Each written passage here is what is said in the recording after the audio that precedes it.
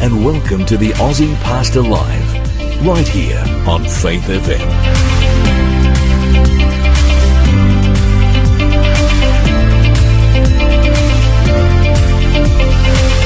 G'day. My name is Lloyd and I'm the Aussie Pastor, coming to you from our studios in beautiful northwest Sydney. G'day, Hunty.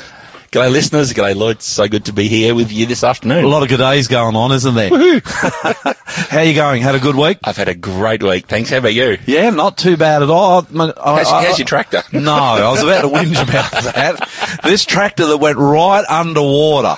So I got a spare few hours yesterday in the afternoon. I rush out. I think I'm going to mow, my paddock. And seriously, the grass out there, you won't believe it, is higher than the tractor. Oh, dear. Higher. So I've got to mow with the low range slasher first. right up. No, going pretty hard, actually. Okay. And I'm going round and round and round. I thought, I'll go the other way, because sometimes when you cut one way and then cut the other, it throws the grass out differently and you don't get a build-up of grass, puts less stress on the tractor and on the slasher itself. Mind you, I got a Howard slasher. That thing would that'd chop a tree down. It would. Anyway, one round going the other way, going up the hill, and it just stopped. Uh-oh. So I'm a little bit worried about that. Uh-oh. So I'm thinking after the show, we might go out there. Take the spotlight. Who's the mechanic out of us? Yeah, let's take my car, my tools in the spotlight. I think we're going to end up dragging it up into the shed, locking the thing Definitely down. my car, because I got a winch on my front bull bar. Hey, this day in history. Yes. Not a big day. Although it is a special day, this one. Happy birthday to my brother. Oh. Yeah, he's not far behind me, three and a half years behind me, to the day, actually. My mum, she had 3 boys within 3.5 years. So mum and dad weren't mucking around. No. And it's his birthday today, so big happy birthday. But some other big things happened. Vladimir Putin, ever heard of him? I have. Okay, I won't ask you whether you like him or No, not. that wouldn't be wise. He was elected for a second term as Russian president. Now, the Americans and the Russians had something in common. They both only allowed their presidents to serve for 2 terms, which I actually reckon's a pretty good idea, Hunty. Yeah, I agree. I wouldn't mind it if our prime ministers were only allowed to serve for 2 terms. Yep, I agree. Well, I mean, he's headed into 3, 4, 5, 6 terms. I don't know what Putin's done, but he's changed everything over there. Bottom line is, whether you love him or hate him, whether you like him or loathe him, he's pretty much the, I guess, almost unchallenged ruler of Russia at the moment. You know what I hope for Vladimir Putin? What's that? On this, the anniversary of his second term, I hope and pray that God comes down, touches his hard heart, and stops this awful war that's killing so many of his own people and so many of his brothers, the Ukrainians, because this is a dreadful, awful war. No matter where your leanings are in this, and most people lean one way or the other, this is a horrendous war. You know what I like about Christianity too, Hunty? What's that? In my church, there are people who lean toward the Russian side of this argument and to the Ukrainian side of this argument. Yep. You know where I am without saying too much. I do. We still love each other. That's a good thing, isn't it? Not one friendship lost. No. Not Which one. is amazing, really. Well, that's what Jesus does, because it's about another kingdom. But anyway, this is a second anniversary. It's not something I'm celebrating, but it's just a fact. Another one, 1883, Karl Marx died. Know who Karl Marx is? Wasn't he a big communist creator? Very good. He wrote the Communist Manifesto. Which was a godless document, really. And communism has not blessed anybody. It's actually been like some other isms in the world. It's been a great curse. And he died in 1883. I don't want to be in Karl Marx's place right now. Not just that he's dead, not sure about his future. Not that I can judge, but there was no sign that he ever accepted Jesus as his saviour, and that's unfortunate. Look, who knows, but I'm not him. That's for sure, and I'm glad of it. 1942, this is a big one and a good one. On March 14, for the first time in history, someone's life was saved from penicillin. 1942. I think it might have been 1940, actually. I reckon I might have that wrong. Anyway, let's say 1940 or 1942. I'm pretty sure it's 1940, but who knows? I'll look that up and try and correct it next week, but I'll probably forget. And then the other one, the last one on this day, PI Day. What is PI Day? Oh, I know this one. Yeah, and I don't. So Pythagoras, he invented some formulas which were universally applicable to calculate angles from squares and circles, and he created a number, and it's 3.141592. Blah, blah, blah. Where did he get that from? Been in my head since I was at school. But how did he get that number? Well, he realised, and I don't know if you know anything about those Fibonacci snail. Yeah, I do know a bit. things. Well, I don't know a lot about them, but I know that these patterns, is that what you'd call That's them? right. Well, are at the heart of all of creation. and at the heart of mathematics as well, and 3.14 is the number, which is almost the perfect number when you're calculating, I forget if it's volume or area or something, but it's a number that you use, and it's called pi. And today is the 14th of March, therefore it's Pi Day. Why? Because 314 is how the Americans write the date, 3.14. Ah, and it actually is Pi Day. Correct. So pi is at the heart of a snail's shell? No, I was giving it as an example of how those strange spirals are in everything. Well, pi's pretty much in everything too. So pi's got nothing to do with the snail shell? No, nothing to do with it. Sorry, I red herringed you on that. You did. That disappoints me. But I was trying to illustrate that in nature and creation there's math. Yeah. Complex math. And so what's pi good for? Or you don't know? Because I don't know.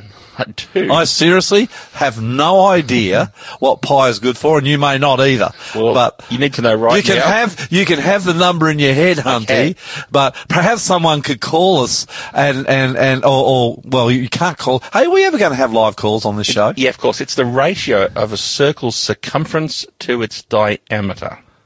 And that ratio is immutable and permanently locked to 3.14. 1592654 I learned it when I was young.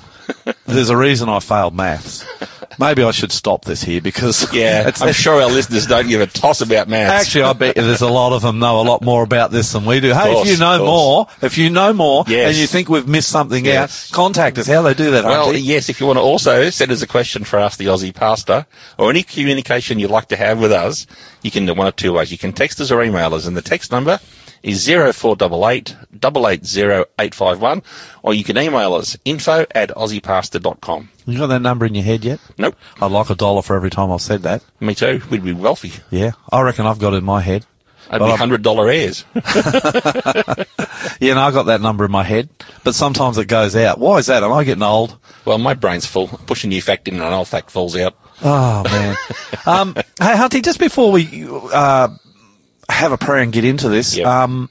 what have we got on the program today? We have a great program today. One of our favourite guests, Robbie Bergen. Yeah, I like this guy. Yeah, he's here to answer a question that really shouldn't even be asked. Shakes the foundation of Christianity, this question. And yet, and the question is, what is hell? Or the problem with an eternal hell. Yeah, exactly. Because there's no such thing. Correct. The And Bible if you says- find that a confrontational, statement, you better stay online. You better. And listen to it. Well, not on. Well, some are listening online. That's true. The podcast. Yep. But you better stay on because we're going to answer that question. Yep. Why the Bible says there is no eternal hell. Robbie's good at this sort of stuff He too. absolutely is. Yep. What else we got? Ask the Aussie Pastor and a couple of other special features. Doing a good Bible study today too. Yes, the Bible study's great. Yeah. Not that our Bible studies are that long, are they? Never were. No. But we're going to talk about Jesus. There is no one better to talk about than Jesus. That's right. That's for sure. Hunty, can you say a prayer and I'm get us going? Happy to. Let's bow our heads together for those who aren't driving or working. Dear Heavenly Father, Lord, thank you again for this opportunity to be on air with our listeners, Lord. I pray today that for each and every listener and their families and friends and loved ones, Lord, that you bless them abundantly with peace and with understanding and with grace, Lord. Please let all our listeners know that you are always near. So, Lord, I pray for my mate Lloyd too as he opens the Bible, that you'll also give him wisdom and strength. And I pray that our program today will lift you high, Lord. I pray in your precious name, Jesus. Amen. Amen. Oh no. You got to play it? I've got to play it. Hang on. You're listening to the Aussie Pastor here on Faith FM. It keeps resounding in my ear, the letter I got at the end of last year that said, be nice to Hunty online. I want to say something here, but I've got to be nice. Let me tell our listeners, we rebuilt all our stuff from the floods and the mud and got our insurance. We got everything except monitors. I'm still waiting on 2 monitors, so I couldn't see where the mouse was.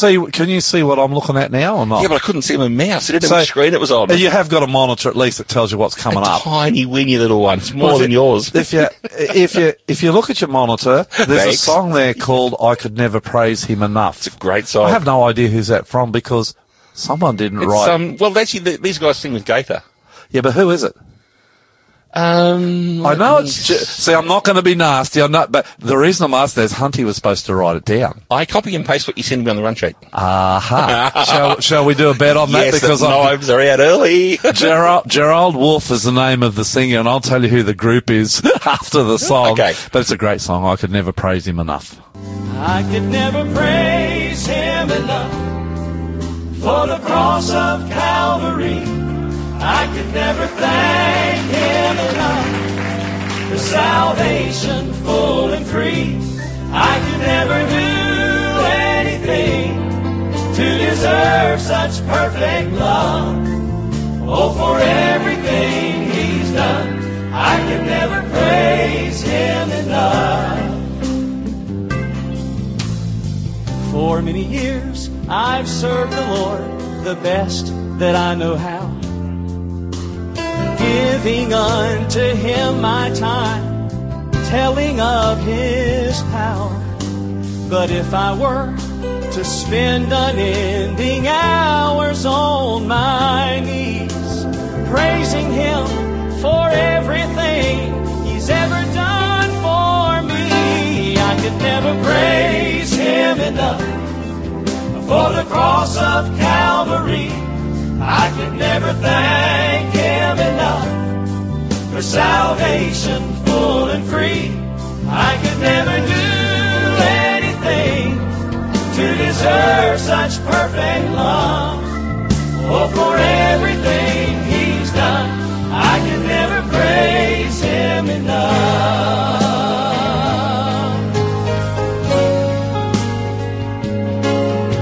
A thousand tongues could never tell just what our Lord has done. As if he hadn't done enough, he sent his only Son to hang upon a rugged cross and bear the load of sin. That explains why I can't express the love I have for him. I could never praise him enough for the cross of Calvary. I could never thank him enough for salvation full and free. I could never do anything to deserve such perfect love. Oh, for everything he's done, I could never praise him enough. So I'll sing thank you, Lord, for saving my soul. Thank you, Lord, for making me whole. I could never do anything to deserve such perfect love. Oh, for everything he's done. Oh, for everything you've done. Oh, for everything he's done. I could never praise him enough.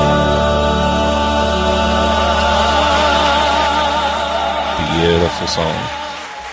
Hey, Lloyd, have you had a look at the run sheet, mate? Yeah, I have. What does your run sheet say, bud? Why don't people write and say, Hunty, be nice to That's funny. No, my bad. I thought I had you, but I actually snookered myself. Oh, dear. That's Greater Vision, Gerald Wolf. Very, very big, huge gospel quartet in America. Americans are into gospel quartets, you know that? They are. And Me too. You know what? If I lived in America, some of the gospel music over there, especially in the Southern Baptist tradition, is, you know, Gaither and all those guys, Absolutely incredible. They have feasts of music over there. We get a few morsels from the table here, but they just have so much talent and so many great artists. And Gaither comes here a few years ago, well, it's more than a few years ago, to the Opera House. I didn't even know they were here. Missed the whole thing. Oh. Yeah, very sad. Very sad. Some people say you're showing your age being a Gaither groupie fan. But the thing is, I like Gaither because his music translates into the local church really good, because from the young people, from the kids to the youth to the oldies, everybody loves it. And that's the sort of music we try to do at New Hope. It's good music. It's, it moves, and it is vibrant, energetic, and spirit-filled. Yep. So you're going to hear a lot of that on this show, Mm-hmm. over and over and over. Hey, Hunty, news today. This first news item really bothered me. Oh. A lady got caught stealing groceries. Now, Allegedly. she was stealing groceries, Okay. no doubt. Okay. Very difficult for the security guard, though, because he can't arrest her. I spoke to someone in Woolworths about this, actually, specifically about this. They said that when someone steals groceries, they actually can't arrest them. They can't even hold them up. Okay. Here's the deal. As you know, licensed private investigator, had a master security license. I know you don't like people stealing things either. You actually, if you are the eyewitness to it, you can hold them Then up. why do they say they can't hold them up? I'm talking to the Woolworths employee. They said, look, Because if the Woolworths employee didn't see with their own eyes it go into the basket, number one, and number two, they must have continuous eye contact with that person through the entire store until they go out the door. That if they lose eye contact, are you game over. sure about this, or are you just, is this what you think? I am 100% sure about this because I ran a security department for 10 years. Yeah, but you haven't been in security before for 1,000 They've years. not changed the rules. Okay. But you touch somebody and you're up for assault charges and all sorts. They said other than call the police, there's nothing they can do. They can take their The details. security guard can't do anything else. He saw them, put it in the basket, Cannot arrest them, and cannot saw hold them. them through their sojourn through the store. Still to can't the arrest them, exit. still can't hold them. Yeah, of course you can. It's called citizen's arrest. Well, the lady I was talking to said no chance. I But also that's because their I bosses- did the same with a Kmart lady. You know how Kmart's holding you up on the way out? That's because their policy in their stores, they don't let their staff touch or say anything because it's just a minefield. Same happened to a guy. Remember that guy who who hauled that guy up stealing from a car parts place? We talked about that on this show. Yeah. And he got into big trouble. In fact, he got fired Yeah. because you're just not allowed to hold people. I've seen it in Kmart. You know, when people, you know how they try to check your receipts? Yep. Something I actually don't like. And I am one of those guys likely just to keep walking, because I'm never going to steal. But apparently they can't even do that really. They can say it's a condition to entry to the store, but if you enter the store and decide to leave the store, and there's nothing they can do really to hold you up. But you're saying there is, but Only. maybe we can. You can do some. You are a PI. Maybe you can do some real research into that, and come back and correct me. And correct the Woolworths and the Kmart ladies. Look, I'm pretty certain that's their store policies because it's a minefield. Companies can get sued for millions. What makes me sad is that there's such poverty out there now. Well, that's the key issue. What's driving her to take food for her children? The price of fuel, the price of electricity, the price of rent. The price of interest rates. Interest rates are impacting everybody, and we've already 30% of Australia has a mortgage. 100% of Australia is impacted by interest rates. Correct. Because if you don't have Correct. a mortgage, what are you doing? You're renting You're off renting, someone who has got a mortgage. which is also connected. When they put my rent up $100 a week, Unbelievable. a month or two back, the reason the lady said is, well, unfortunately, the people who own your home have got a mortgage and they're getting hit. They like you. They like the fact you pay your bills, but they're getting hit. And I believe her. I actually believed her. Yep. It's a sad world when you've got to steal groceries. It is And sad doesn't that make we're forcing children into below the poverty line right now with our draconian interest rate rises. Yeah. There are parents sending their kids to school now with no tuck shop money. They're coming home to noodles and pasta because, parents can't afford to buy fresh vegetables, and that's hurting the farmers and the primary producers. Liska's been away for 2.5 weeks in Jakarta visiting her very sick dad. Yep. I wouldn't mind you praying for Lizzie, actually, and for her dad, who's sure. facing end-of-life issues. Sure. He's got cancer. Very serious time. What's wrong with eating noodles? It's great. You just I've been can't do it. You just can't do it week after week. Oh, can't you? Well, it's not wise to eat noodles day in, day out, week after week. Oh. you become actually fat, but you also become malnourished. Oh. Can you believe fat people can be malnourished? Yeah, I It can. happens all the time. Online activists terrified by threat to freedom. This is about the government allowing us to put some of their cards in our Apple wallets. Do Samsung and that have wallets too? I guess Yes, they do. yes. And online activists, freedom activists, are going, that's a threat to our freedom, is it? Well, yes and no. Here are the threats that I see. Big companies like Medicare or Optus, whoever, get hit by cyber attacks, then they get all your information. And if the government's got all your information in one spot where it can be cyber hacked, well, you can lose a lot from one strike. Okay, number one. Number two. But isn't it in your wallet, not the government's? Yes, but your wallet's a cloud-based wallet. I don't think mine is. Yeah, it is. I closed cloud down. No. That's where the government has your credentials, including your driver's license. If you open your driver's license right now, you'll see a hologram with a code. That code changes every 10 seconds. Oh. Okay. So is it a threat to our freedom? Well, you would have said no a couple of years ago, but listen to this. Oh, there's a COVID virus coming to the country. We recommend you all get vaccinated, but it's not mandatory. Okay, thanks. Okay, a year or two later, oh, we really need you all to get vaccinated. Well, I don't want to. You said it was voluntary. Yeah, yes, it's still voluntary, but you can't go to work. You can't go to the shops. So if the government gets all of our ability to live on this planet wrapped up into an app and then decide to make some rules and we say no, then they just turn us off. And then what happens? I mean, neither you or I were against the COVID vaccinations. No. But many were. But the fact is that many people's lives were disrupted and are still being disrupted Yes. because they never played the game. That's right. That's right. How many vaccinations have you had now? 10? 4 or 5. 4 or 5. I lost count. I shouldn't laugh. So there's a great convenience. I mean, nothing more frustrating than trying to deal with your government. Like, I've got a jet ski license and a car license and a truck and bike license and a bus license. But yes, my jet ski license isn't part of my car license yet. Why? Because the government's got 2 computers. It's constantly painful. I know most of you now have got your licenses combined, but mine still isn't. What about this one? Threat of rising seas to Asian megacities could be way worse than we thought. I hear what they're saying about rising sea levels. Correct. I hear our island brothers talking about it, and yet, and this is an ignorant statement, and there's a lot of people out there who say yes, and that's why you've made it. But I don't see a lot of evidence of rising sea levels. So here's the deal. You'll hear a lot of talk about net zero. And what net zero is for this earth is, let's try and plant as many trees and soak up as much carbon out of the atmosphere as we possibly can, so that what we suck up and use in growing plants and other 30 ways. seconds. Yeah, all right. So there's a chunk of ice that's breaking off right now that's bigger than England, and it's breaking off as we speak. And it's so many kilometres deep.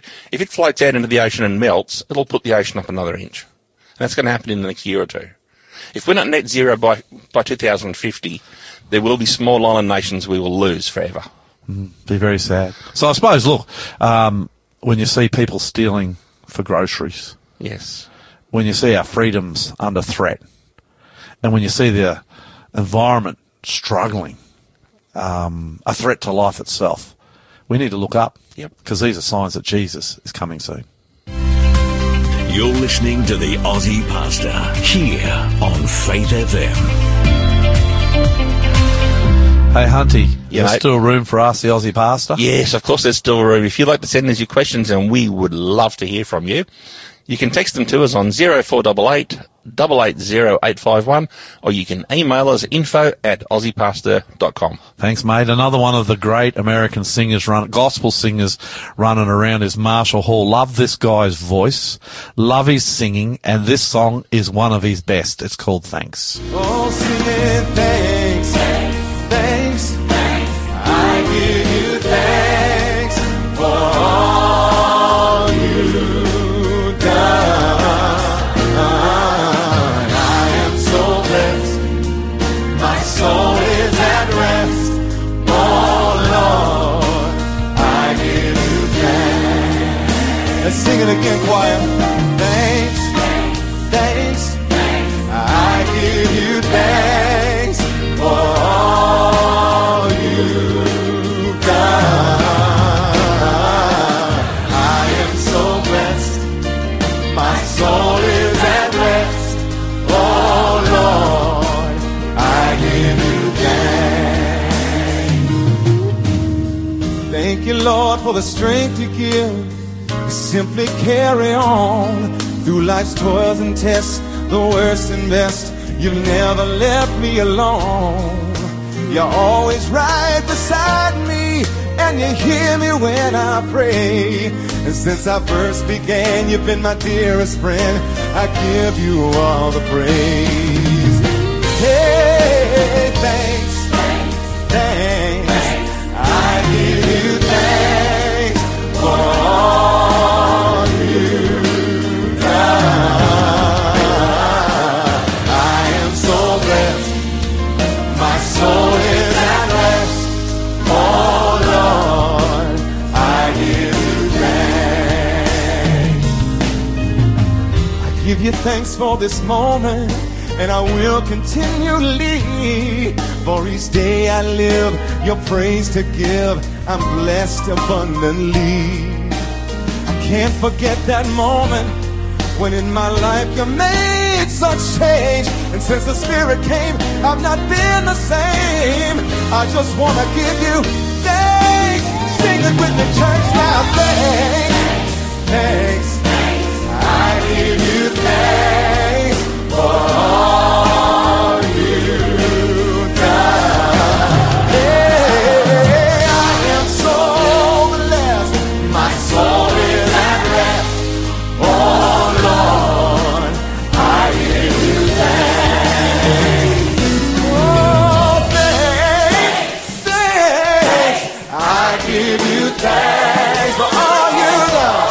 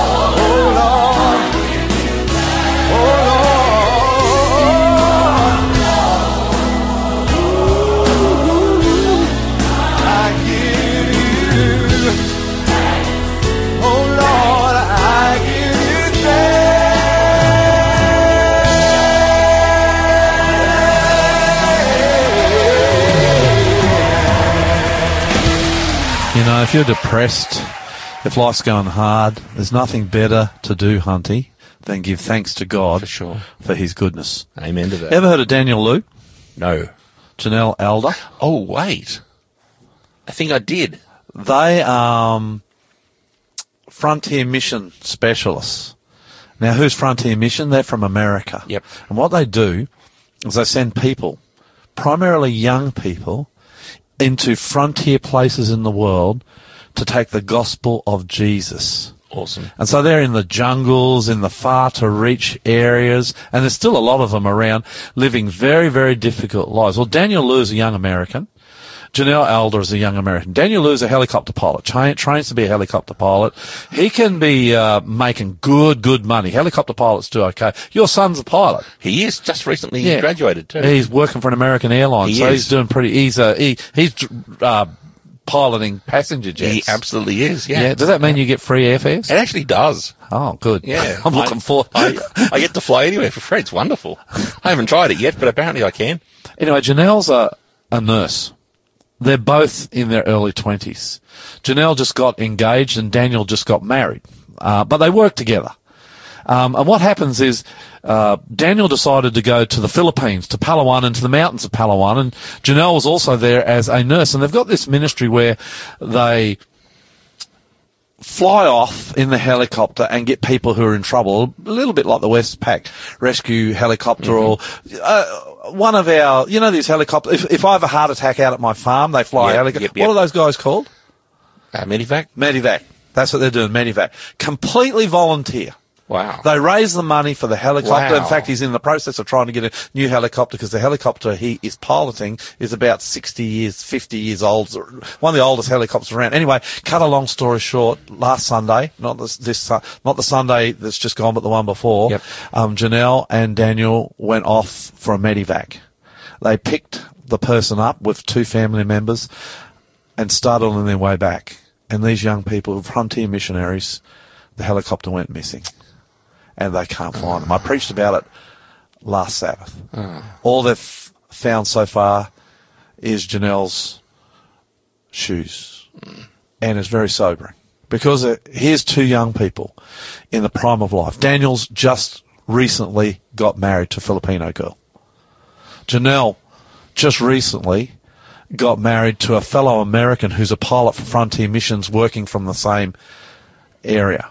Their whole lives ahead of them, serving the Lord, and it seems they've perished, cut down in their youth. And sometimes that's what happens when you follow Jesus. It's not a guarantee of a long life.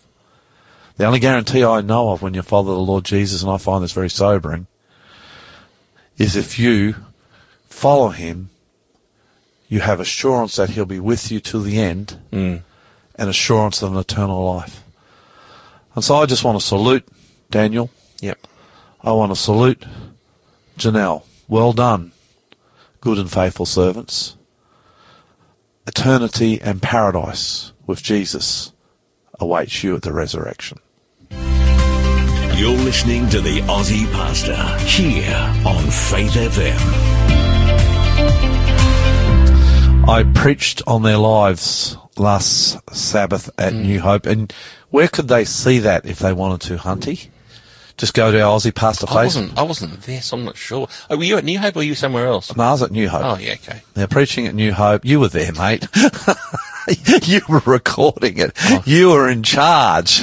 Right. I preached on their lives last Sabbath. I think if you go, I'll help Hunty go to out the here. Aussie Pastor Facebook Go to page. Aussie Pastor Facebook page, or a better place is Aussie Pastor on YouTube. Yep. And you can find out more about their inspiring stories and the lives they led.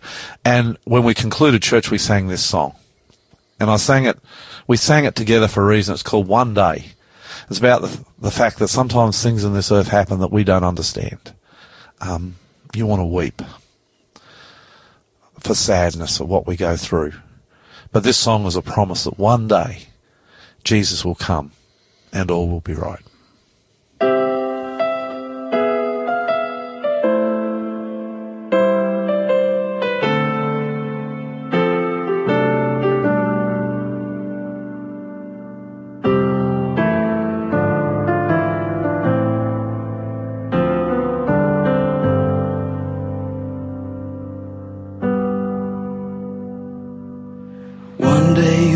Everything new, Jesus.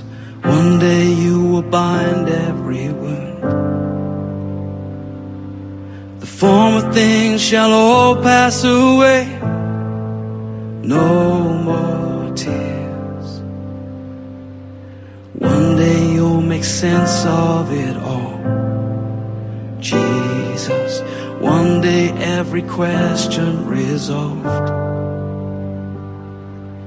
Every anxious thought left behind. No more fear.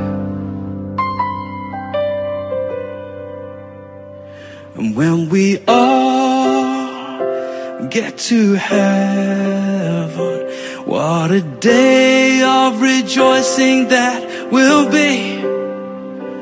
When we all see Jesus, we'll sing and shout the victory. One day we will see face to face Jesus. Is there a greater vision of grace? And in a moment we shall be changed on that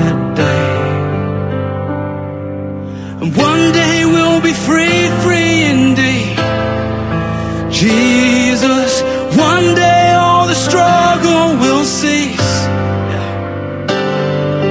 And we will see your glory revealed on that day. And when we all get to heaven, what a day of rejoicing that will be. When we all see Jesus, we'll sing and shout the victory.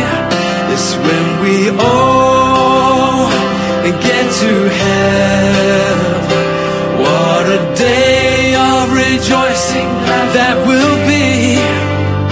And when we all see Jesus, we'll sing and shout a victory. One day,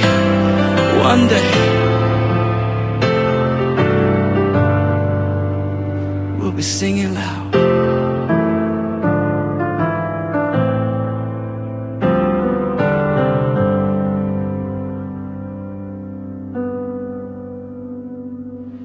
It's one day we will see face to face Jesus.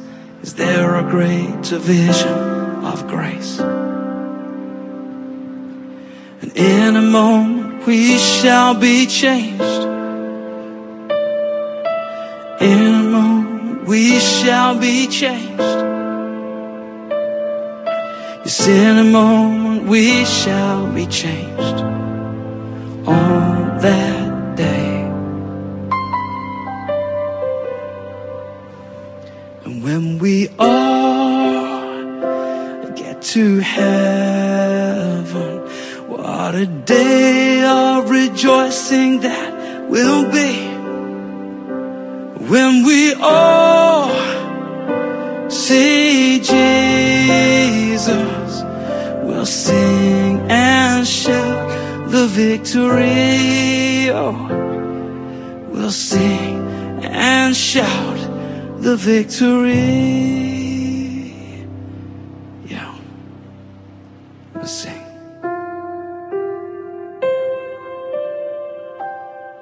No more shame, no more struggle, no more walking through the valley of the shadow. No cancer, no depression,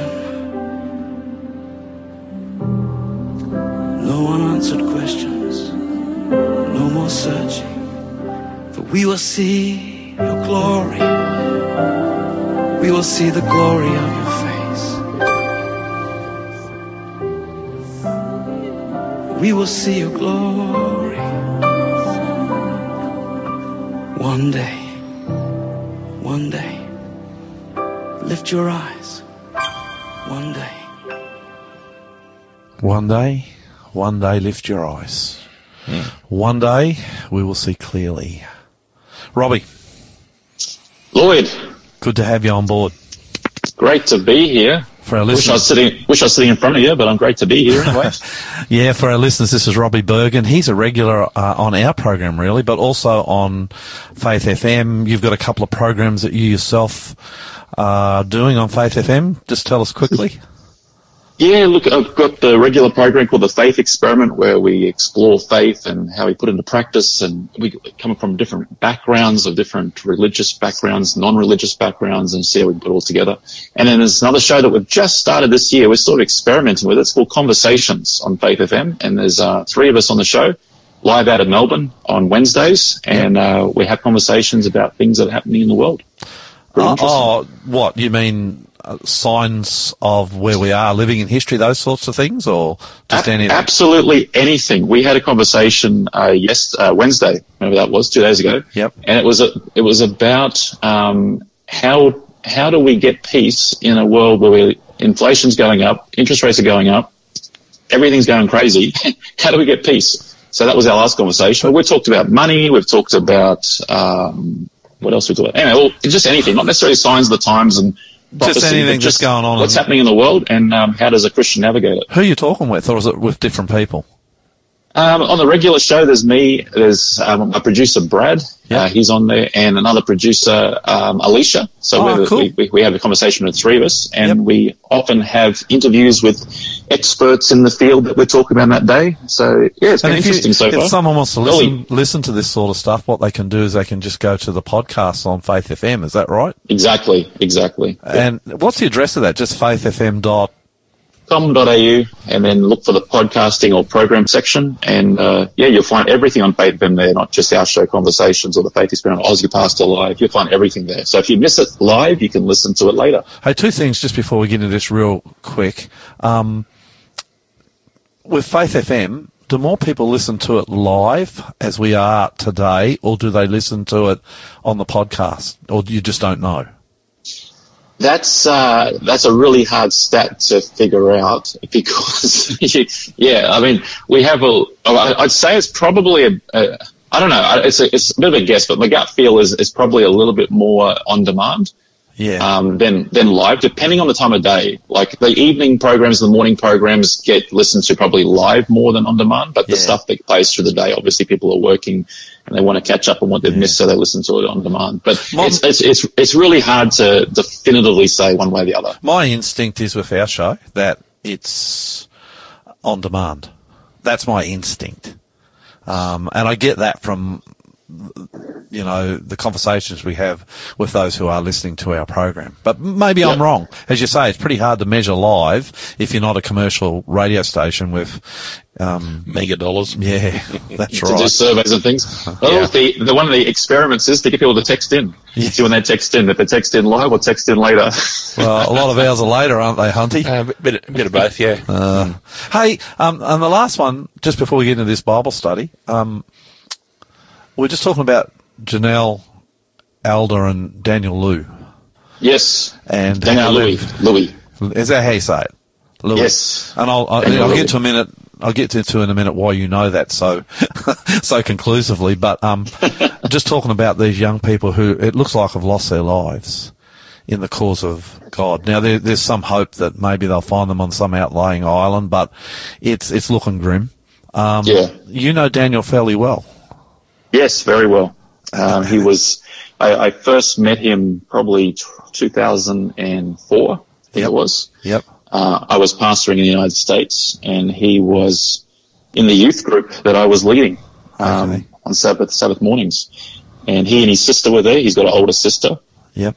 And his father is a doctor. Yep. In California, and his mother was a nurse. And they're a great family. They've supported me when I was a student going through college. They helped me get through there financially and gave me, they're just such a great family.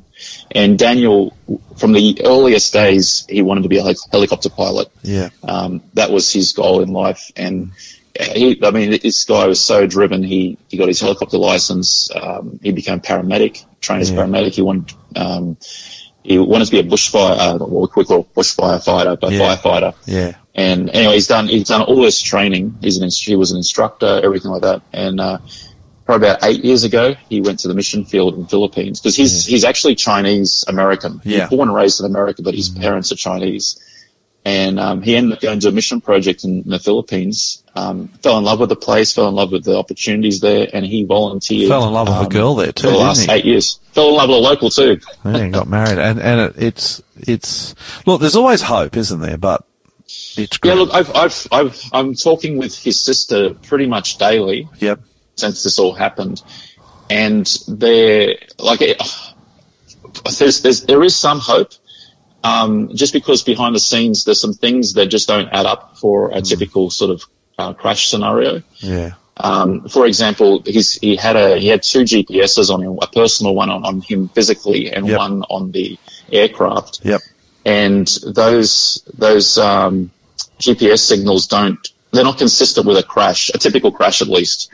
Yeah. So they're trying to work with Garmin in the US to try and release the data, because these things ping every minute, but the devices were set to ping every 10 minutes. Yeah. In the thing, so that there's probably at least 10 minutes more worth of data that they're trying to chase. but they're struggling with trying to get that release because they need an FBI warrant for Garmin to release it, and the FBI said we can't issue that unless we get a request from the Filipino equivalent. And so they're working with that. The US Embassy's involved. They're trying to get the US military, the Navy involved with their sonar equipment, but because it's sovereign territory, they have to have a request from the Filipino government, and they haven't given that yet. And there's a bit of frustration because Daniel is an American. So is Janelle. Janelle is American as well. That's right. Everyone wants the Americans involved to do the thing, but they're dealing with a sovereign country, so there's some challenges there. But look, there is obviously the longer this goes on, it seems a little bit less likely that they're going to find survivors. But until they find a definitive crash site, which they haven't, there's still a possibility of hope. I was told this by the family on day one, and not to make it public, but it's sort of gone public on social media now anyway to people's different ideas. But there is a theory that they may have been kidnapped, that'd be good news, wouldn't it? Which would answer some of the questions why the helicopter hasn't been found and they haven't been found. Boy, that would be good news. Sorry? You'd never say that would be good news, but that would be good news. Yeah, well, that's the thing, because they were flying in and out on, and this isn't to speak evil of Muslims and things like that, but this was, they were flying in and out of Muslim territories, and the island rescue was on a Muslim island. Yeah. And the day before this happened, they released this documentary that's done in circles on YouTube now and social media. They did a documentary about Daniel and the mission work he's doing with the helicopter. And so one of the theories is that perhaps the patients were a bait to get the helicopter to come out, and then they would basically kidnap Daniel to do drug runs. That's one of the theories. Again, I don't know if it's better or worse if that's the truth, or whether there is indeed just a crash and unfortunately they've lost their lives. But like the family, they have faith, and they, one way or the other, they know that Daniel was doing what he was called to do, and Janelle, and they're excited to know that, like his sister, Rebecca, she said to me, if Daniel has died, he has died doing exactly what he wanted to do with his life. Yeah. And so in that they have peace, and they know that, we all believe in a resurrection. Yeah, we do. And so we're going to see each other again. It's the biggest problem facing everyone right now, obviously, is just the uncertainty of not knowing what happened. And so that's why everyone's trying to raise money for fuel and to do the search and rescue and things like that. Grim days. Yeah, it is. But, if you look at the people involved with it, they are still, they're still Christians, and they're still smiling in photos. They're still, encouraging one another. And it's as sad as it is, and the reality of what it probably will turn out to be. Yeah. There's still hope, in terms of it's not a lost life for the sake of. Yeah, there's always hope because we have resurrection, but it doesn't change the fact that there's pain. Yeah, absolutely. And absolutely. If they have perished, it won't be the first time young people have perished in the cause of Christ. In fact, there's a worthy lineage of history, of young people who have died for Christ doing his work. In fact, if you go back to the martyrs, most were young when they died for Christ. Let's have a look at this subject for the next. Let's do it. Yeah. I think, just to open this up, that one of the most horrendous false. Now, I know this can get our listeners offside right from the beginning as I say this to open it. So I would encourage you to listen to what we're about to discuss. I think one of the worst heresies, false doctrines in the Bible, and this will shock some of our listeners, is the doctrine of an eternal hell. And I don't believe in it, but I want to go to you today, Robbie, and pick your brain on this. Do you believe in an eternal hell? Well, I guess there's two aspects to this. The short answer is no, I don't. Yep. But I do believe in hell, and I do believe in the eternalness of hell. And we'll unpack that in the next few minutes. But on the outset, I don't believe in what is commonly understood as hell.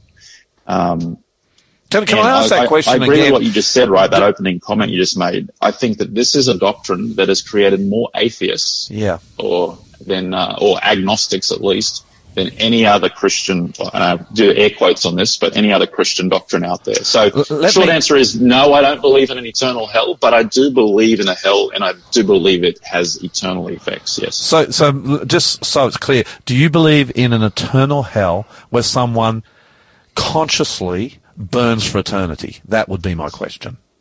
That I do not believe in. Okay. Then how did the idea of an eternal hell get into the Christian church? Yeah, so like I you know my story a bit. I came into Christianity from an atheist background. And so everything was new for me. I didn't have baggage. And I say baggage loosely, but most Christians who grow up as Christians, they inherit, a whole bunch of stuff that comes with their upbringing in Sunday school or whatever the flavor of Christianity they have.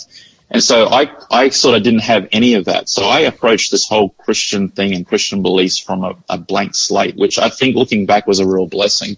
And so when it came to this issue of hell, because this is one of the doctrines that I looked into before I became a follower of Jesus, because I want to understand it, right? Like, if this is who I'm signing up for, I want to know what I'm signing up to. Yeah. So I did quite a bunch of research around the idea of hell, because actually, I don't know if our listeners understand this, but hell is at least the idea of hell is a central theme in Christian belief systems and structures and frameworks of fundamental theology. So you got to make sure you know what you believe and if there's evidence for it. So to answer your question, where'd it come from? So it turns out and we're talking about the typical idea that when you die, if you've been naughty or not good enough, this is the typical belief, you will go to this place of torment, normally the idea of fire and brimstone, and you are essentially persecuted and barbecued and tormented for eternity. That's the general flavor of hell, right? So let's just put it out there. So most evangelicals today, not all, but most evangelical Christians today believe in some elements of that story. That bad people go to a place of burning fire and all that sort of stuff, right? And they're tormented forever and ever. So if you don't accept the gift of Jesus, that's where you're going. I reckon it's what most Australians, whether they're religious or not, think. There you go. Sure. I'll go even we've got further. little cartoons that show that sort of stuff, right? I remember Looney Tunes used to have pictures of, a red devil with pitchfork and burning and roasting, toasting the souls forever and ever. Hunty and I are thinking of, come from, right? So that's the question. Well, Hunty and I, just before you go on, Hunty and I are thinking of going into town, and we're actually going to street survey. No, well, soapbox. Yes, we're going to start interviewing people on some of these questions. I will bet you, mate.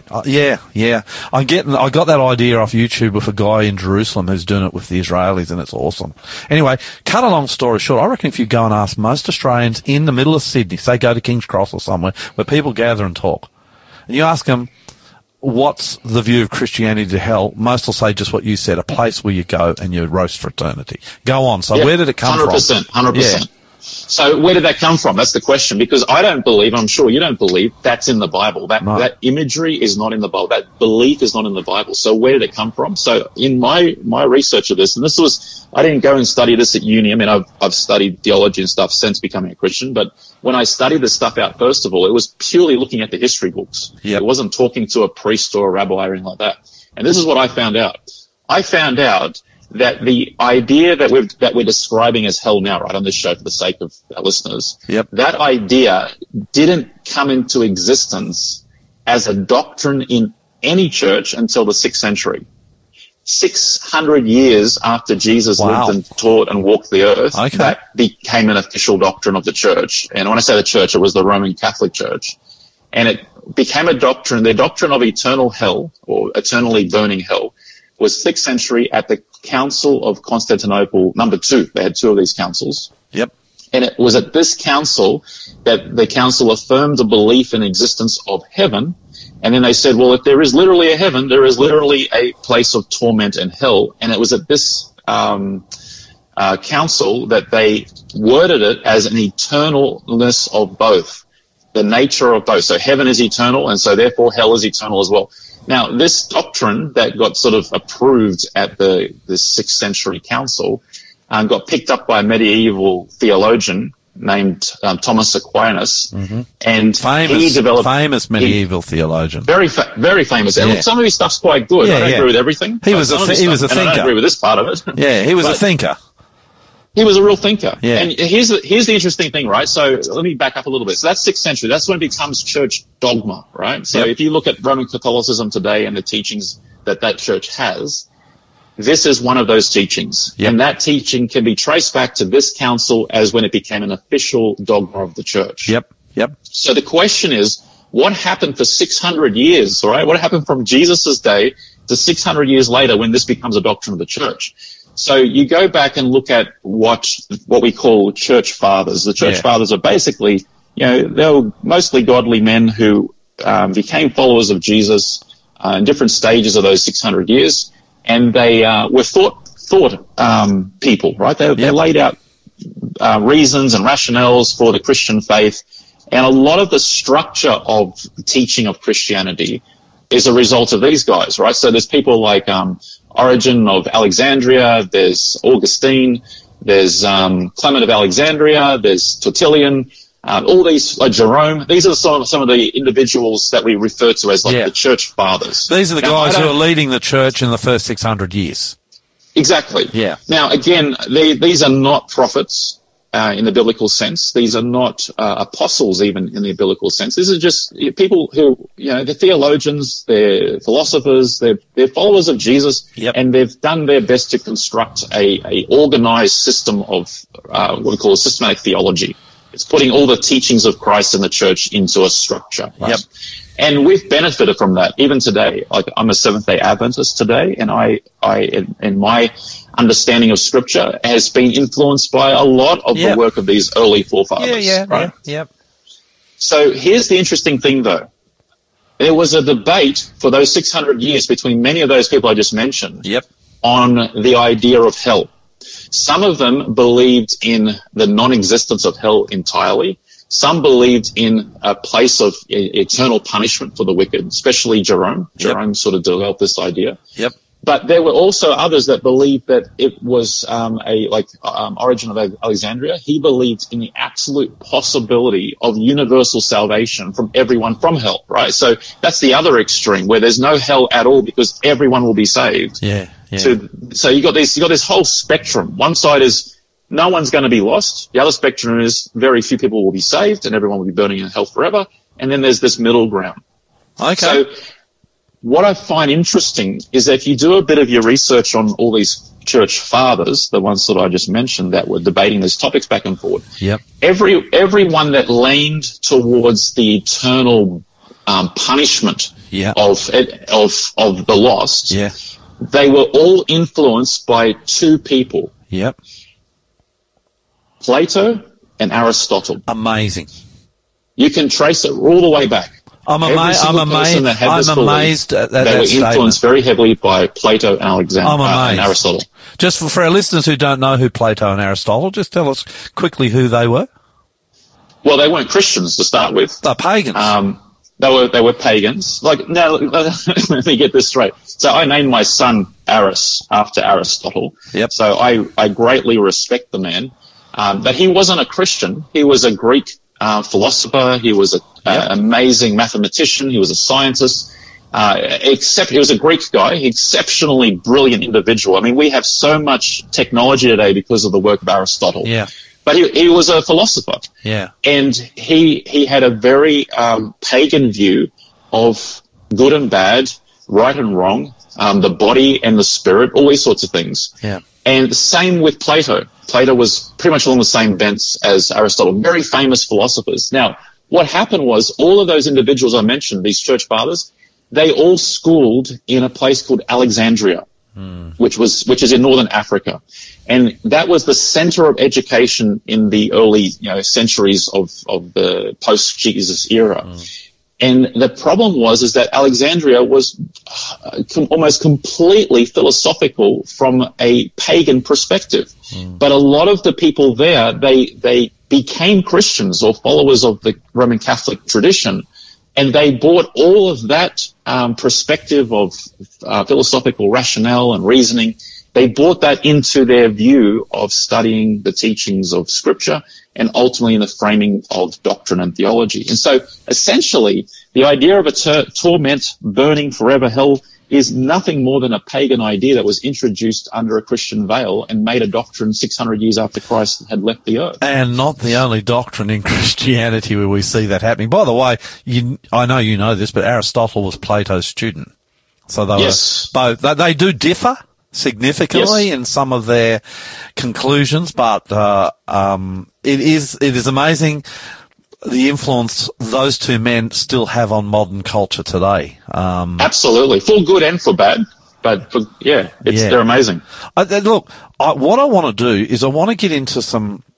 I was talking to my dad this morning on the way to this radio program this afternoon, and I was talking about the fact that the Bible seems to give some support to the idea of an eternal hell. I'm going to act as, what would you call me here? What was it, Hunty? The devil's advocate. The devil's advocate. I don't want to call myself the devil's anything. I enjoyed that. Let's say the opponent on this, because although I hear what you're saying, I recognise it and I acknowledge it. There does seem to be some evidence in Scripture to support an eternal hell. And I'd like to take you to some scriptures. And what I'd like to do, and I don't know whether this is going to work, we're running out of time. I actually want to continue this conversation over the next week with you. Yeah, I think we should, because we're not going to do this justice otherwise. No, and I just want to go through at least one scripture today, and then next week, if I say this very, very, very carefully, I want to look at. And I think I've lost him, Hunty. How's that? No, this thing's gone dead. No, I'm just turning the speaker up for you. Oh, can you hear me? I'm still here. Good, because I can't hear you, but I can now. Kind of lost my thought there. Yeah, I want to. First of all, I just want to look quickly at what Jesus has to say. These are texts that those who are into eternal hell will use from Scripture. You know what I'm saying? Yes, I know exactly what you're saying. So this is a story that Jesus told of the rich man and Lazarus, a story that you're very familiar with. Can I just read it quickly so that our listeners get the sense of it? Yep, and then I'll go to the heart of it. Okay, it's found in Luke chapter 16, and this is probably one of the go-to stories. Is that right? That those who believe in the term. This is the go-to story for anyone that subscribes to this understanding of hell. Yeah. Absolutely. So I'll read it real quick just so our listeners know, and then we'll go and talk about it. Verse 19, there's a rich man who dressed in purple and fine linen lived in luxury every day. At his gate was laid a beggar named Lazarus, covered with sores and longing to eat what fell from the rich man's table. Even the dogs came and licked his sores. He came down when the beggar died, and the angels carried him to Abraham's side. The rich man also died and was buried. In Hades, where he was tormented, this is Jesus talking, he looked up and saw Abraham far away with Lazarus by his side. So he called to him, Father Abraham, have pity on me and send Lazarus to dip the tip of his finger in water and cool my tongue, because I am in agony in this fire. This is after death. This is after death. This is Jesus speaking, and this is the go-to parable. But Abraham replied, Son, remember that in your lifetime you received your good things, while Lazarus received bad things. But now he is comforted here, and you are in agony. And beside all this, between us and you, a great chasm has been set in place, so that those who want to go from here to you cannot, nor can anyone cross over from there to us. And the story goes on. And it's a good story. I don't want to go too far in the story because it becomes irrelevant to what I'm trying to challenge you with. So in verse 22, it says, the time came when the beggar died, and the angels carried him to Abraham's side.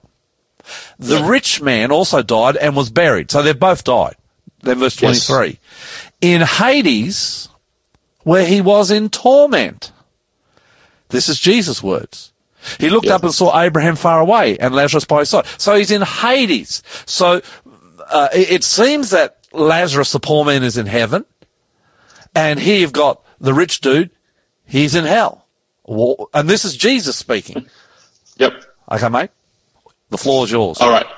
Okay, so let's try and do this justice real quick. So I don't mind revisiting this next week. Don't feel rushed because we'll continue. Yep. Yeah. Context is king. All right. When you're studying scripture, context is king. Remember that? We just pulled out a a story here. Yep. And now the natural reaction of a undisciplined interpreter of Scripture is, I know what this means. This person's gone to hell and they're burning forever and ever. And the good person, the person who was Lazarus here, he was a good person and he went to heaven and he's living forever and ever. Yep. That's the default position that most people take when they read this. On the onset, though, it doesn't say either of those two things. One says he's gone to Abraham's bosom. He doesn't go to heaven. And the other one says he's gone to Hades. It doesn't say he's gone to hell. All right, and we'll unpack that a little bit later in a second. But so let's look at context. Context is king. So what's the context of this story? Well, first of all, this starts in verse 19 of a chapter. Now, chapters weren't inspired, but verse 19 of a chapter kind of gives you the idea that you're jumping into the middle of something. So if you look at the wider context, the first thing you'll notice is that this is in a series of parables. So chapter 15, chapter 16, is in a context of parables. For our listeners who don't... It's a spiritual lesson from a story that is not at all remotely necessarily factual. Okay. That's what a parable is. But then here's the next key to the context. In verse 14, so we're looking at verse 19 onwards. Yep. In verse 14, Jesus is talking to Pharisees. And he says, now the Pharisees who were lovers of money also heard these parables, these themes, these parables, and they derided him. That means they made fun of him. They're like, who's this rabbi telling us about these parables on because he talks about the lost coin, the lost sheep, and so on and so on. So in the next immediate context, after the Pharisees are deriding him, he turns over and says, now listen, Pharisees, there was a certain man who was clothed in purple and fine linen and feared. He goes on with this, who this rich man is, right? And then in verse 20 it says, but there was a certain beggar named Lazarus. I'm going to give you two things here. We're running out of time here, but I get two things. We're going to go, just for our listeners, we're going to go back here next week. Yeah. But look at the way he starts this, what I'm going to call a parable. I don't believe this is a historical accurate account. I believe this is a parable teaching a spiritual lesson. Here's how it starts. There was a certain man. What kind of man? Rich man. Now, if you're telling a factual account, you should give us the facts. Who was the certain man? Who was he? But it starts off with, there was a certain man. And in verse 20, there was a certain beggar. So the language is already of a parable because it's the same pattern that he's used in chapter 15, right? But let's continue on. Look at the contrasting here. There's a rich man, and then who's the beggar? His name is what? Lazarus. Do you know what Lazarus means? If you were a Hebrew standing there when Jesus was teaching, and you hear Lazarus, that name means something. And it means the one that God has helped. So we have a contrast in this story between the rich man who's trusted in himself, and we have the beggar who has been helped by God. And so God flips the story around. Jesus is flipping the story around here, right? So you get the sense that there's a lesson coming. What's the lesson that's coming in this story? I'm listening, and we've given you a bit of extra time. I just saw the clock jump. Yeah. I was like, what? Well, I'll tell you why I did that, because I think we need to finish this story this week. That's why. I don't think we can leave this story in the middle. Go on, mate. So you sort of get to see the picture, right? From the very beginning, it doesn't feel like a historical reckoning. It feels like a lesson is coming. There's a certain anonymous rich man, and there's a certain anonymous beggar, but his name is the one God has helped. And so if you were sitting there listening, it's like, everyone knows the rich man is the one that's supposed to be blessed by God and the beggar is supposed to be cursed by God. That was the cultural understanding of those two dynamics. But now they're like, oh, but his name is the one that God helped. How does that work? How is he a beggar but God's helped him? I don't get it. So it's everything about it screams of there's a moral lesson coming. There's a moral lesson coming. Now you go on and look at some other things there. You see, okay, so they both died. All right, that's interesting. So they're both alive. They're both opposite extremes on the spectrum of society standing. One is rich. So he's obviously been blessed by God. But then there's a beggar who God has helped. But they both die. Now, so my point here is that no matter how you look at the details of the story, it comes across as there's a lesson coming. There's a lesson coming. Okay. So you get down further, and then you see, okay, so they both died. Now, where did they go? One went to heaven, right? Well, no. And one went to hell. Well, if you could read hell into it, because there's torment there, right? But that's not what's happened in the story. He's gone to Abraham's bosom, or Abraham's side. What's that then? I'm sorry? What's Abraham's bosom? This is, again, playing into the social bias of the day. Yep. If you were a Jewish person there and you were of a Jewish descent or a Hebrew descent, your whole origin and your whole universe was based on Father Abraham. He was the father of the faithful. He was the father of the nation. In Israel today, it still is. It still is. Absolutely, still is. Yeah. And so Jesus has actually made a real interesting point. He doesn't talk like Job does in the Old Testament about going to the place of paradise. He doesn't talk like Daniel. He doesn't talk like any of the prophets or even David about going to a place of paradise, or Isaiah talks about going to a place of paradise. Mm-hmm. He tells them that the reward is to go to Abraham's bosom. And so again, he's not even being consistent with what the Old Testament taught about what happens when you die. So anyway, my point is, it's just screaming story. It's not screaming historical account. Do we know what Abraham's bosom was, or is he just saying you go back to Abraham, which for Jews is heaven? yeah. And in essence, that's basically where his point is. And Hades, what was Hades? Is that just a recognition of the pagan concept of death that Jesus is using in this parable? That is exactly what most commentators believe on this passage. They believe that Jesus is pulling from the pagan concept that would have been common in that era because they had pagans all around them in Israel. And he's pulling from the idea that, okay, so this guy's gone to Abraham's bosom because that's what you guys all think you're going, and all, I have faith that Abraham to my lineage. And then the actual rich guy who's supposed to be blessed of God, he's actually gone to the place the pagans talk about, and it's a place of torment. And then he shows the absolute foolishness of this whole story by going, he's being tormented with flames in verse 24, and then he's asking for Lazarus, the one that God has helped, to dip his finger in water and to cool his tongue because he's tormented by the flames. Like if that's literal, it's an absolute, it's almost a comedy. And I actually think it was comedic the way Jesus was telling the story, to be honest. And then when you move on down to verse 26, he gets told things like, there's a great gulf between us. This is Abraham speaking. Yeah. And no one can pass from one side to the other. But your eyes apparently have telescopic lenses and you can see from one side to the other. I mean, it's all just hyperbole, because this is not the point of the story. The point of the story is coming down further. Remember, who's his audience? His audience is Pharisees. And who are the Pharisees? They're the ones putting on the purple coats and the fine linen and standing up in the marketplace going, I'm rich, I'm blessed of God, and blah, blah, blah. And then in contrast is the poor guy full of sores, laying in the gate. He's got crumbs coming off the table. I mean, it's such a story of lesson, of contrast of what you think the outcome should be. But the whole point of this passage is not about hell, not about heaven. It's about decision. And look at verse 27. He says, listen, this is the guy who's tormented in hell, right? Apparently. He turns to Father Abraham, speaking across the gulf, right? Which you can't cross.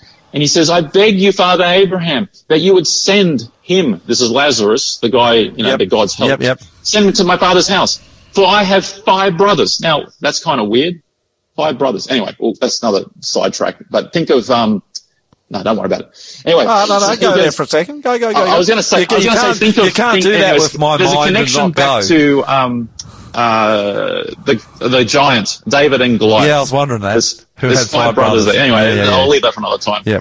So he goes on, he says, send Lazarus back to my 5 brothers that he may, what's it say? Testify to them. So the issue here is about testifying and testimony. Warning. And he says, why do you want this to happen? Lest they also come to this place of torment. All right. Verse 29, Abraham replies to this request, no, I'm not going to do that. As if Abraham is God, by the way, in the story, in case you didn't get it. Notice there's no God in the story. Yeah. It's only Abraham. Abraham has the God role. Yeah. So that Jesus is really playing to the common belief systems, and he's just ridiculing it, in my estimation of things. And there's many commentaries that agree with me on this. Yeah. So Abraham replies and says, no, I'm not going to do that. I'm not going to send the one that God's helped, Lazarus, to your 5 brothers. Why? Because they have Moses. They have the prophets. That's the testifying that he's asking Lazarus to do, right? He's saying, no, he's got Moses. They've got the prophets. Let them hear. Now, who's Jesus talking to? He's talking to the Pharisees. Yeah, the living. Right? And the Pharisees have Moses and they have the prophets, and Abraham's telling them listen to them. Then verse 30, and he said, no, Father Abraham, but if one goes from the dead, they will repent. I love this because in that audience there would have been Sadducees, and they don't believe in resurrection of the dead. Yeah. So Jesus is playing into that as well. So then verse 31, and this is the whole point of the story, he says, but he said to them, this is Abraham speaking. So imagine you're a Pharisee standing listening to Jesus talk, and Jesus is claiming that Abraham is saying to the Pharisee, if they do not listen to Moses and the prophets, neither will they be persuaded though one raised from the dead.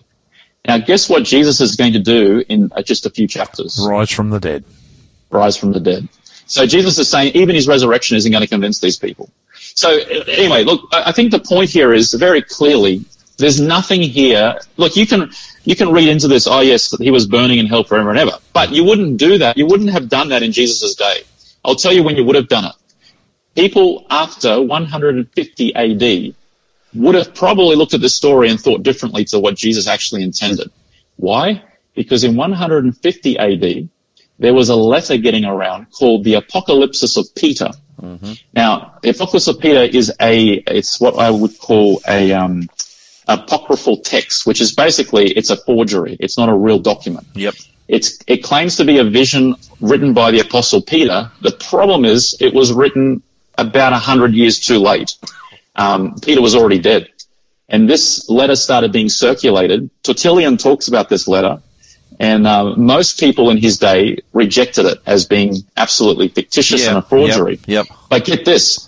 This is the first time in human history that we have a written document that describes people being tormented forever in a place in the underworld.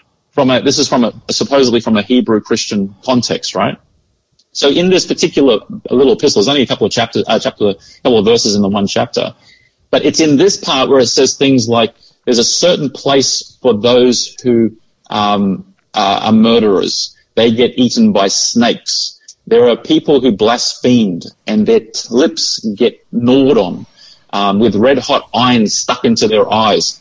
The rich who refuse the orphans and widows, they are made to wear tattered and filthy garments and walk endlessly over pebbles sharpened with the swords of red-hot spits. So this is written in between 100 and 150 AD, right? And it claims that Jesus is taking Peter to heaven, shows him all the beauties of heaven, and then Jesus takes him to hell and shows him all these things, right? And this is the first religious document that looks like a Christian document that actually describes people being tormented in hell. So here's the thing. And it's a forgery. It was a forgery back in those days. But if you look at anything that you've seen in Christianity, in modern Christianity, and their conceptions of hell, it's actually summarizing parts of this document. Yeah. So if you've read this document 150 years after Jesus taught, when you go back now and read what Jesus has said in this parable, that's what Jesus is talking about. But that would not have been the interpretation that people would have made in the day that Jesus spoke these words. Hey, this Robbie, wouldn't have been. Is it correct to say that when you get a passage like this that could lean you to an eternal hell? I think both you and I can see that. Yeah, I can see it. I know you don't agree, but you can see how someone can look at this and go, two questions out of this. Number one, do you think Jesus, who is God, who knows the past from the future? Now, I'm very careful asking this question because I'm very respectful. I even fear the Lord God of heaven, if that makes sense. And it's a it's a healthy fear. It's a deep respect. Yes. But do you think he was playing, excuse the pun, with fire by using a parable like this? And why would he do that when he knew what was coming on this issue of hell and eternal hell and hell as the Bible preaches and teaches, which is not eternal? Was he playing with fire, excuse the pun? Yeah, look, I've wrestled with that question for the last 20 years of my Christian experience. Not just on this passage, but there's plenty of passages that when you first look at it and you look at the impact it's had on Christian history or even world history. But this one especially, Rob, for the Crusades, for example, was based on biblical texts. But this one, I hear you, but this one especially because this is not anyone. This is this Jesus. is Jesus. Yeah. So here's my explanation. If you can still hear me, right? We can hear. We can hear. Yeah. So here's my this is where I've landed on that kind of question with this passage and any other passage. So Jesus does something that sometimes we're just like, we don't get it. But Jesus has done something amazingly complex when he is given inspiration and revelation. So inspiration and revelation is the process of where the divine mind, the Godhead, has communicated that through to us to read and to absorb and to apply, right? That whole process. Yep. What I find remarkable is that, I came into Christianity through the book of Revelation. Yep. That's how I got exposed to Revelation, to Christianity, through Revelation. Yep. Now, anybody who's read Revelation, you'll go, well, how on earth did you find Jesus through the book of Revelation? Well, it's a good question. It's another conversation. But here's the point. The title of the book is The Revelation of Jesus Christ, right? But if you read that book, it just says pick it up as a novel and read from chapter 1 to 22, you'll go, what in the world? There's nothing here that could possibly inspire a person to give their life to Jesus, become a follower of him. There's nothing there. Yep. It's just, it's almost fearful imagery. Yep. But here's the cool thing. In verse 3 Revelation, and I think this speaks to what Jesus has done here, he makes the point in verse 3, he says, blessed are they that read the words of this prophecy, that hear the words of this prophecy, and keep those things that are written therein, for the time is at hand. How can you read something or how can you keep something if you've read it and you've heard it, but you don't understand it? You can't. The answer is you can't. So the implication is Jesus has given us this method of almost encryption. Yeah. With the expectation that we can decrypt it. Yes. Because we've got to be able to keep it, right? Yep. So when Jesus gives a parable like this, I'm going to call it a parable because I believe it is. Yeah, it is. He gives a parable like this. How are we supposed to decrypt this then? Because the average person is going to pick this up, read it on face value, like they read the front of the Facebook page notifications or web news articles, and they're going to go, well, that's what it means, right? But Jesus, in Revelation, for example, 7 times he says, he that has an ear, let him hear what the Spirit says. In Jesus' teaching ministry, no more than probably 10 times he made the point, if you have ears to hear, let him hear. If you have eyes to see, let him see. So Jesus is making this really interesting point. Yes. His teachings are not for surface readers. That's right. And I know that upsets like 99% of the generation that lives today. It's one of the key differences between Christianity, Islam, and some of the other great isms. Yes. Jesus is calling you to something deeper. He wants you to understand beyond the surface, which is why exactly, sorry for interrupting here, but no, go for it. I'm excited about what you say and that's why Jesus says, they see and can't see, they hear and can't hear, because you need the Holy Spirit. This is what my dad and I concluded this morning. Yes. You need the Holy Spirit to understand the Bible. You can have the Bible without the Holy Spirit. It's just another book. Absolutely. And it's the Holy Spirit who opens this stuff who can up. Quote the Bible better than Christians, That's right. It doesn't do anything for them. That's exactly right. And I think that's a key point. These passages of Scripture come alive when you're genuinely searching and the Holy Spirit is either leading you or inside of you and you're born again. So if you're where you were when in Revelation, you're not born again as a seeker, but the Holy Spirit's there guiding, leading and teaching you. When you become a believer, then he gets inside of you. These passages are turned on their head and you see things in Scripture no one else can. Exactly. And this is to speak specifically to Luke 16, this passage we're talking about. Here's how I understand it as a person that approaches the Scripture with prayer, with asking for the Spirit to lead. I mean, Jesus made the promise in John 16 that the Holy Spirit would guide us into all truth, right? So it's obviously not an easy process if you need the Holy Spirit to be your guide. You can't just do it on your own. But in this particular passage, this is how I approach this stuff. Now we've got what we call a canon of Scripture. We've got from Genesis through to Revelation, 66 books that make up this canon, a measuring stick of Revelation. When you look at the teachings of any belief that you hold, you should view it in the light of all of the 66 books. Now, not every book, so I'm talking every single thing, but most books do.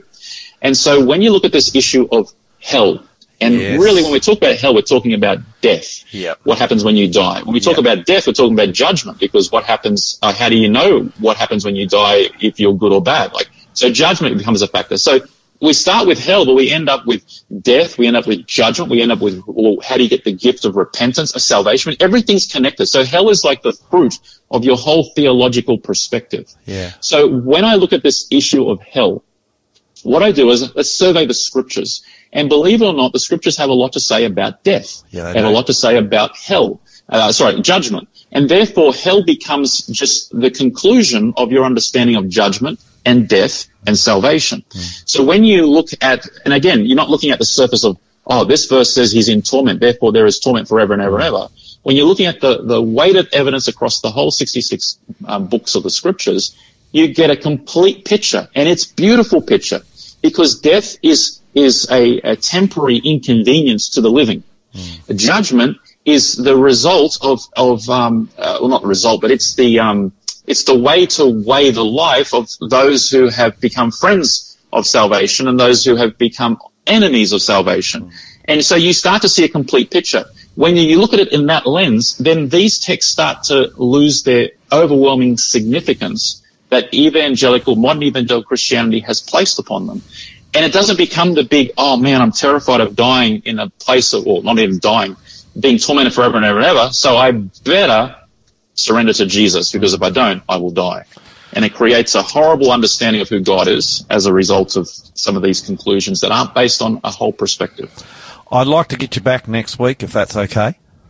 Let's do it. You've got a busy time schedule, but we're going to work it out, even if we have to pre-record. But I'd like to get you back live, but if we can't, and if you have any questions for Robbie on this subject between now and next week, Hunty? Yeah, definitely. Please send them to us. You can text them to us on 0488 880851, or if you want to write a longer question, you can email us, and the email address is theaussiepastor@gmail.com.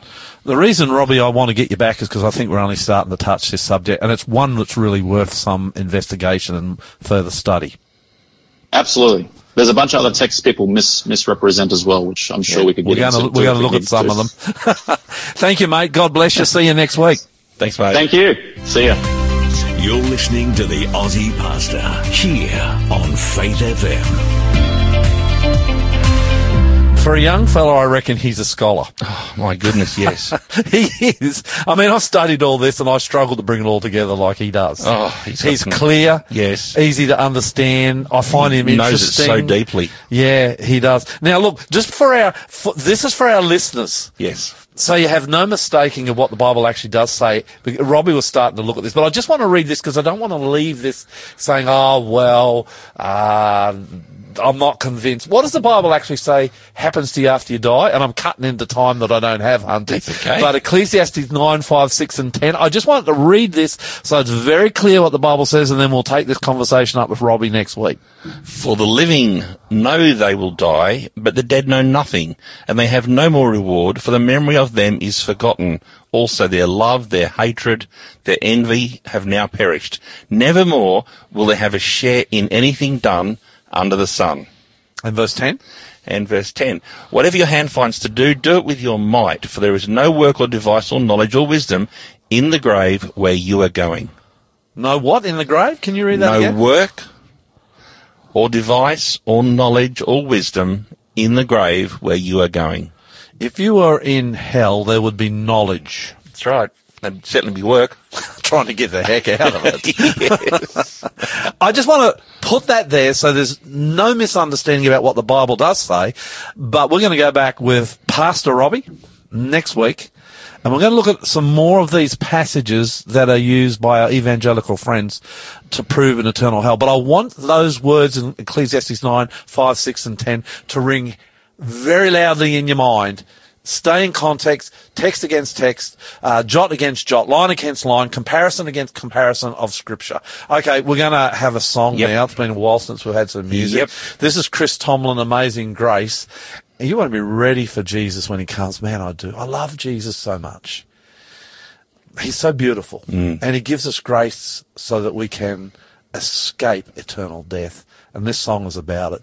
Jesus and his gift of grace to you so that you can live. Amazing grace, how sweet the sound that saved a wretch like me.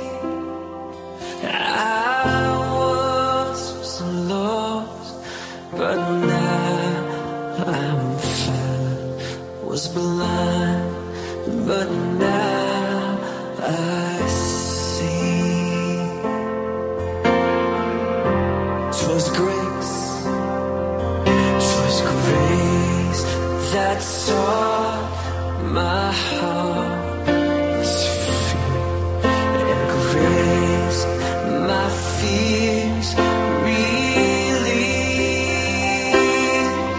How precious did that grace appear the hour I first. My chains are gone, I've been set free. My God, my Savior has ransomed me, and like a flood, His mercy reigns. Unending love, amazing grace.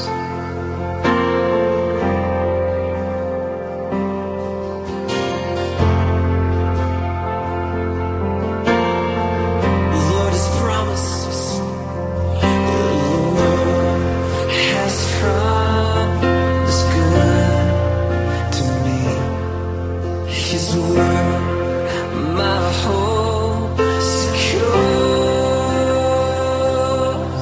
He will my shield and worship me as long as life endures. My chains are gone. I've been set free. My God, my Savior has ransomed me, and like a flood, His mercy reigns.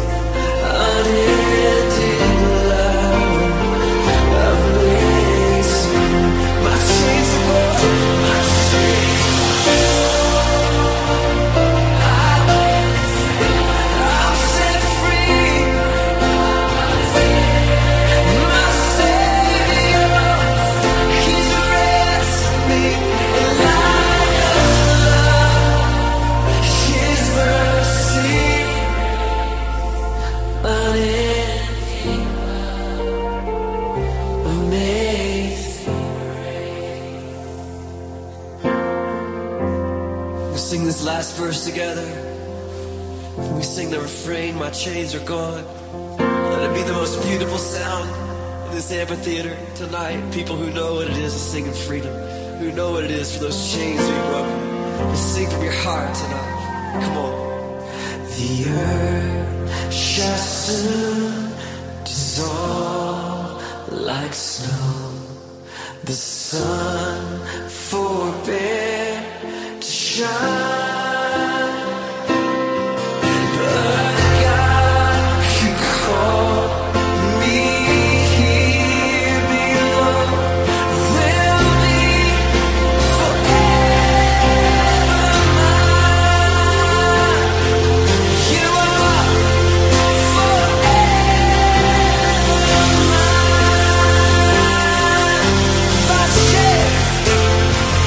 My chains are gone. I've been set free. My God, my Savior has ransomed me, and like a flood, His mercy reigns. Unending love, amazing. You take my chains,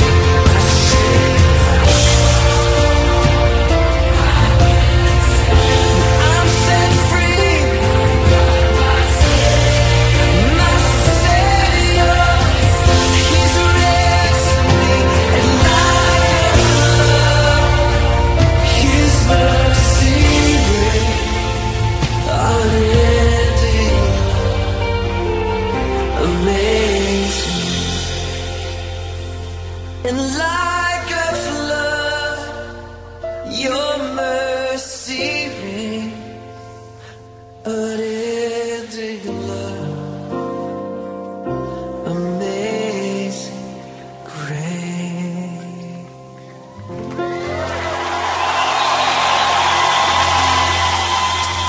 I got nothing. Oh, what a great I song. got nothing without grace. I got nothing, Hunty. That's it. I got nothing to offer. My works, my life, I look back on it, a litany of failures and successes, Hunty. But if I was to line up and my works were what would be considered on whether I will live or not for eternity, I am doomed. Oh, of course, me too. Grace. What is grace? Grace is Jesus' atonement. What is Jesus' atonement? It's Jesus taking my life, the whole lot of it, and putting it on the cross, all my sins, all my weaknesses, all my failures, and paying the price and giving me eternity. Jesus pays the price of my sins so I can live. The wages of sin, the Bible says, is death. When we sin, we disconnect ourselves from God. But when we give our hearts to Jesus and we give him our sins, in other words, we repent, Lord, I'm sorry, here are my sins.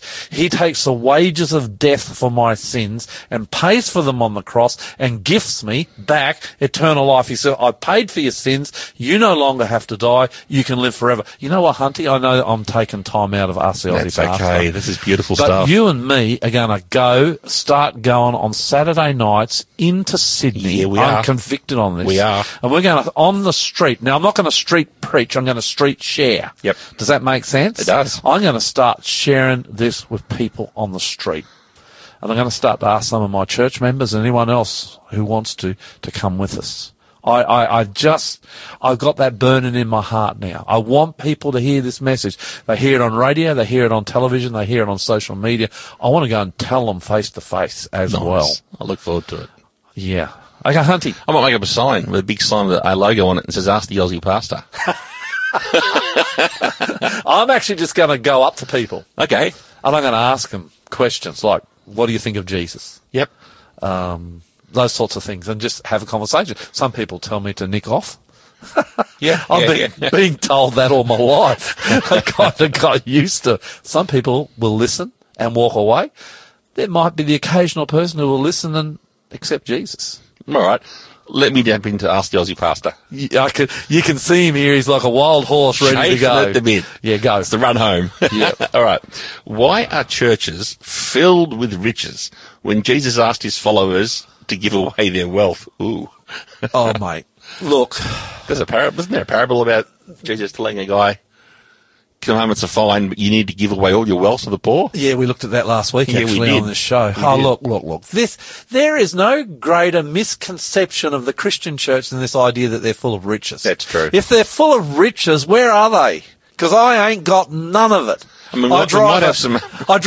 How old's my car? 23. It's 2000. A 16-year-old Six or eight. car. Yep. I would drive a 16-year-old car that was given to me. Given to you. Worth a few $1,000s. It was dead when you got it. Wouldn't even go.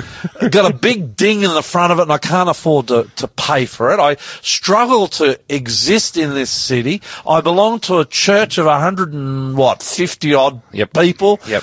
that struggles To pay rent as well. to pay and rent and electricity just survive. Yeah. So people are looking, and I get stirred up about this. Yep. They're looking at a few of these mega churches around the world, which are just saturated in money.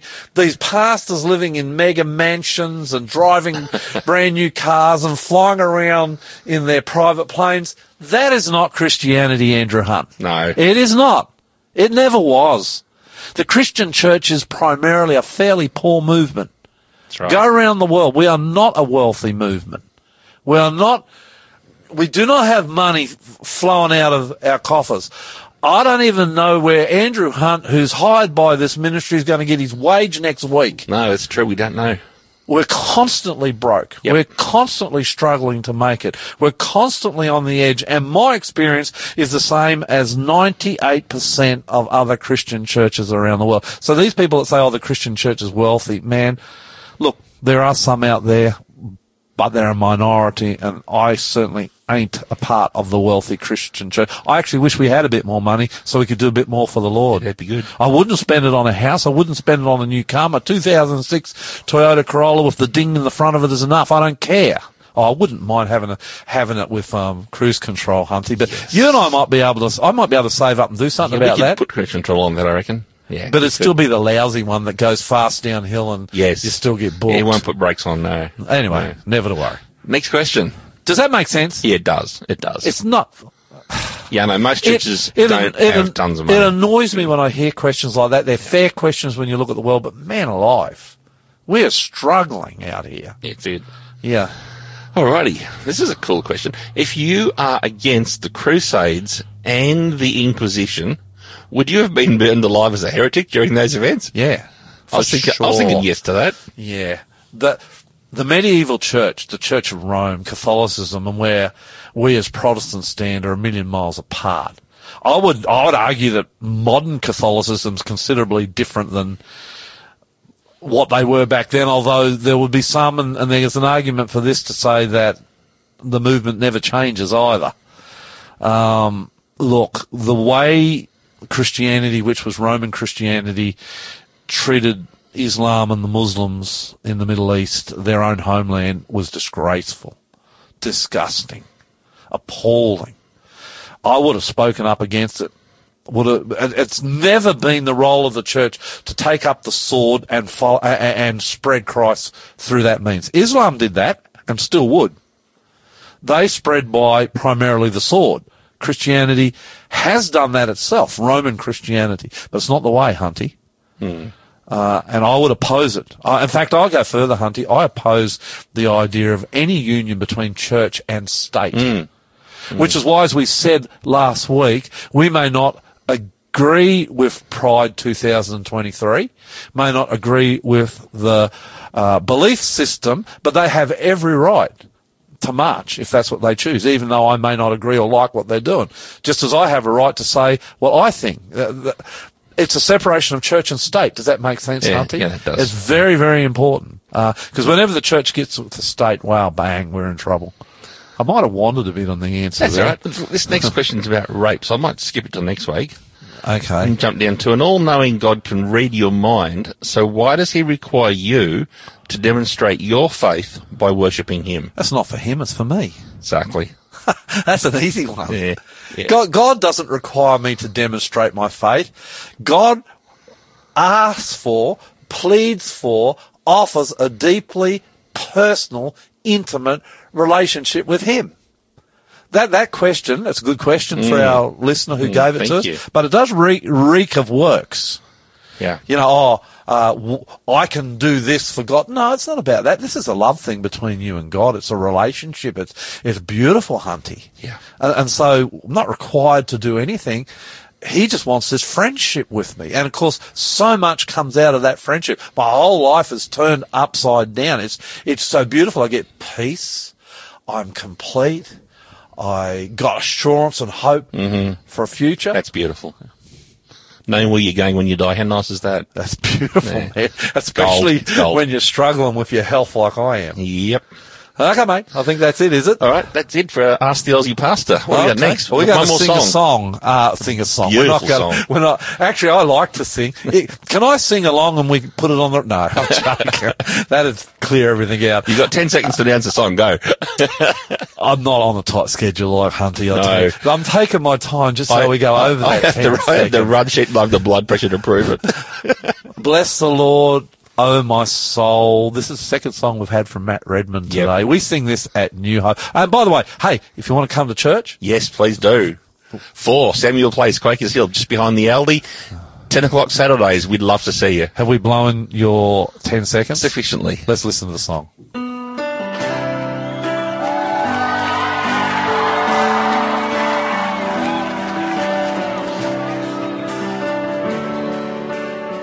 You guys take it. Bless the Lord, oh my soul, oh my soul, and worship His holy name. Beautiful.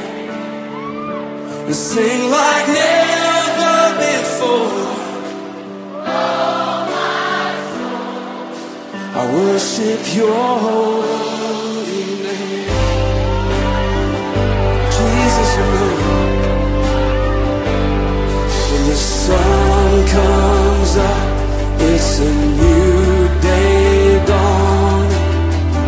It's time to sing your song again.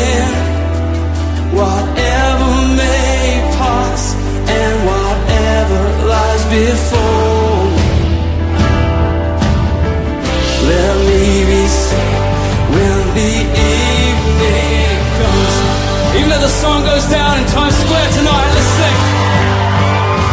Bless the Lord, oh my soul. Oh my soul. Worship His holy name. Sing, sing. Sing like never before.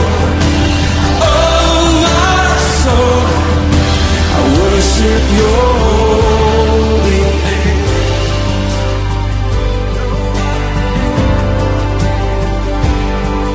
You're rich in love and You're slow to anger. Your name is great and Your heart is kind. For all Your goodness I will keep on singing. 10,000 reasons for my heart to find. Bless You. Bless the Lord, oh my soul. Oh my soul. Worship His holy name.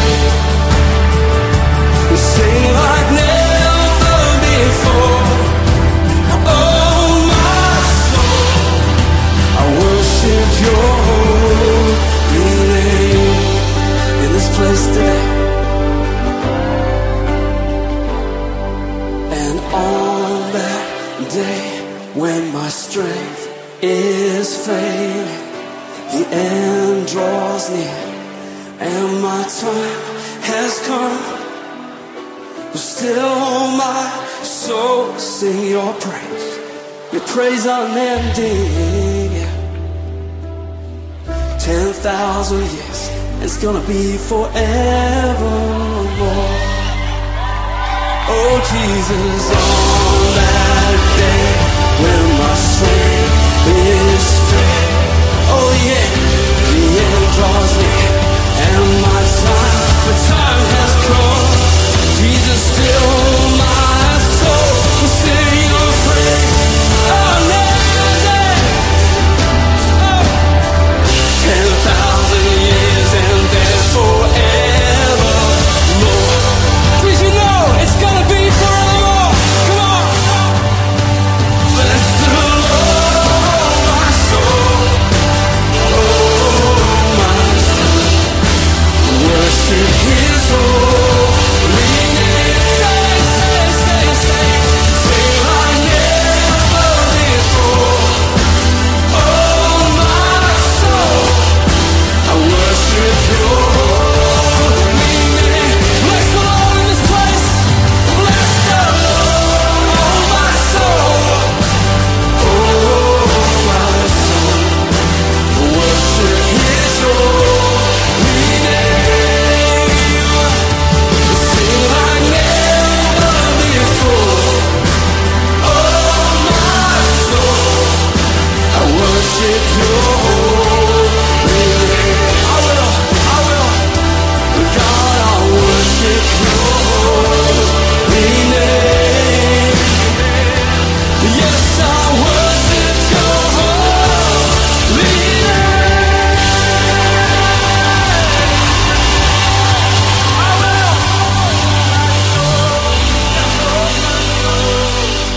I like the idea that through our praise it blesses God and He blesses us.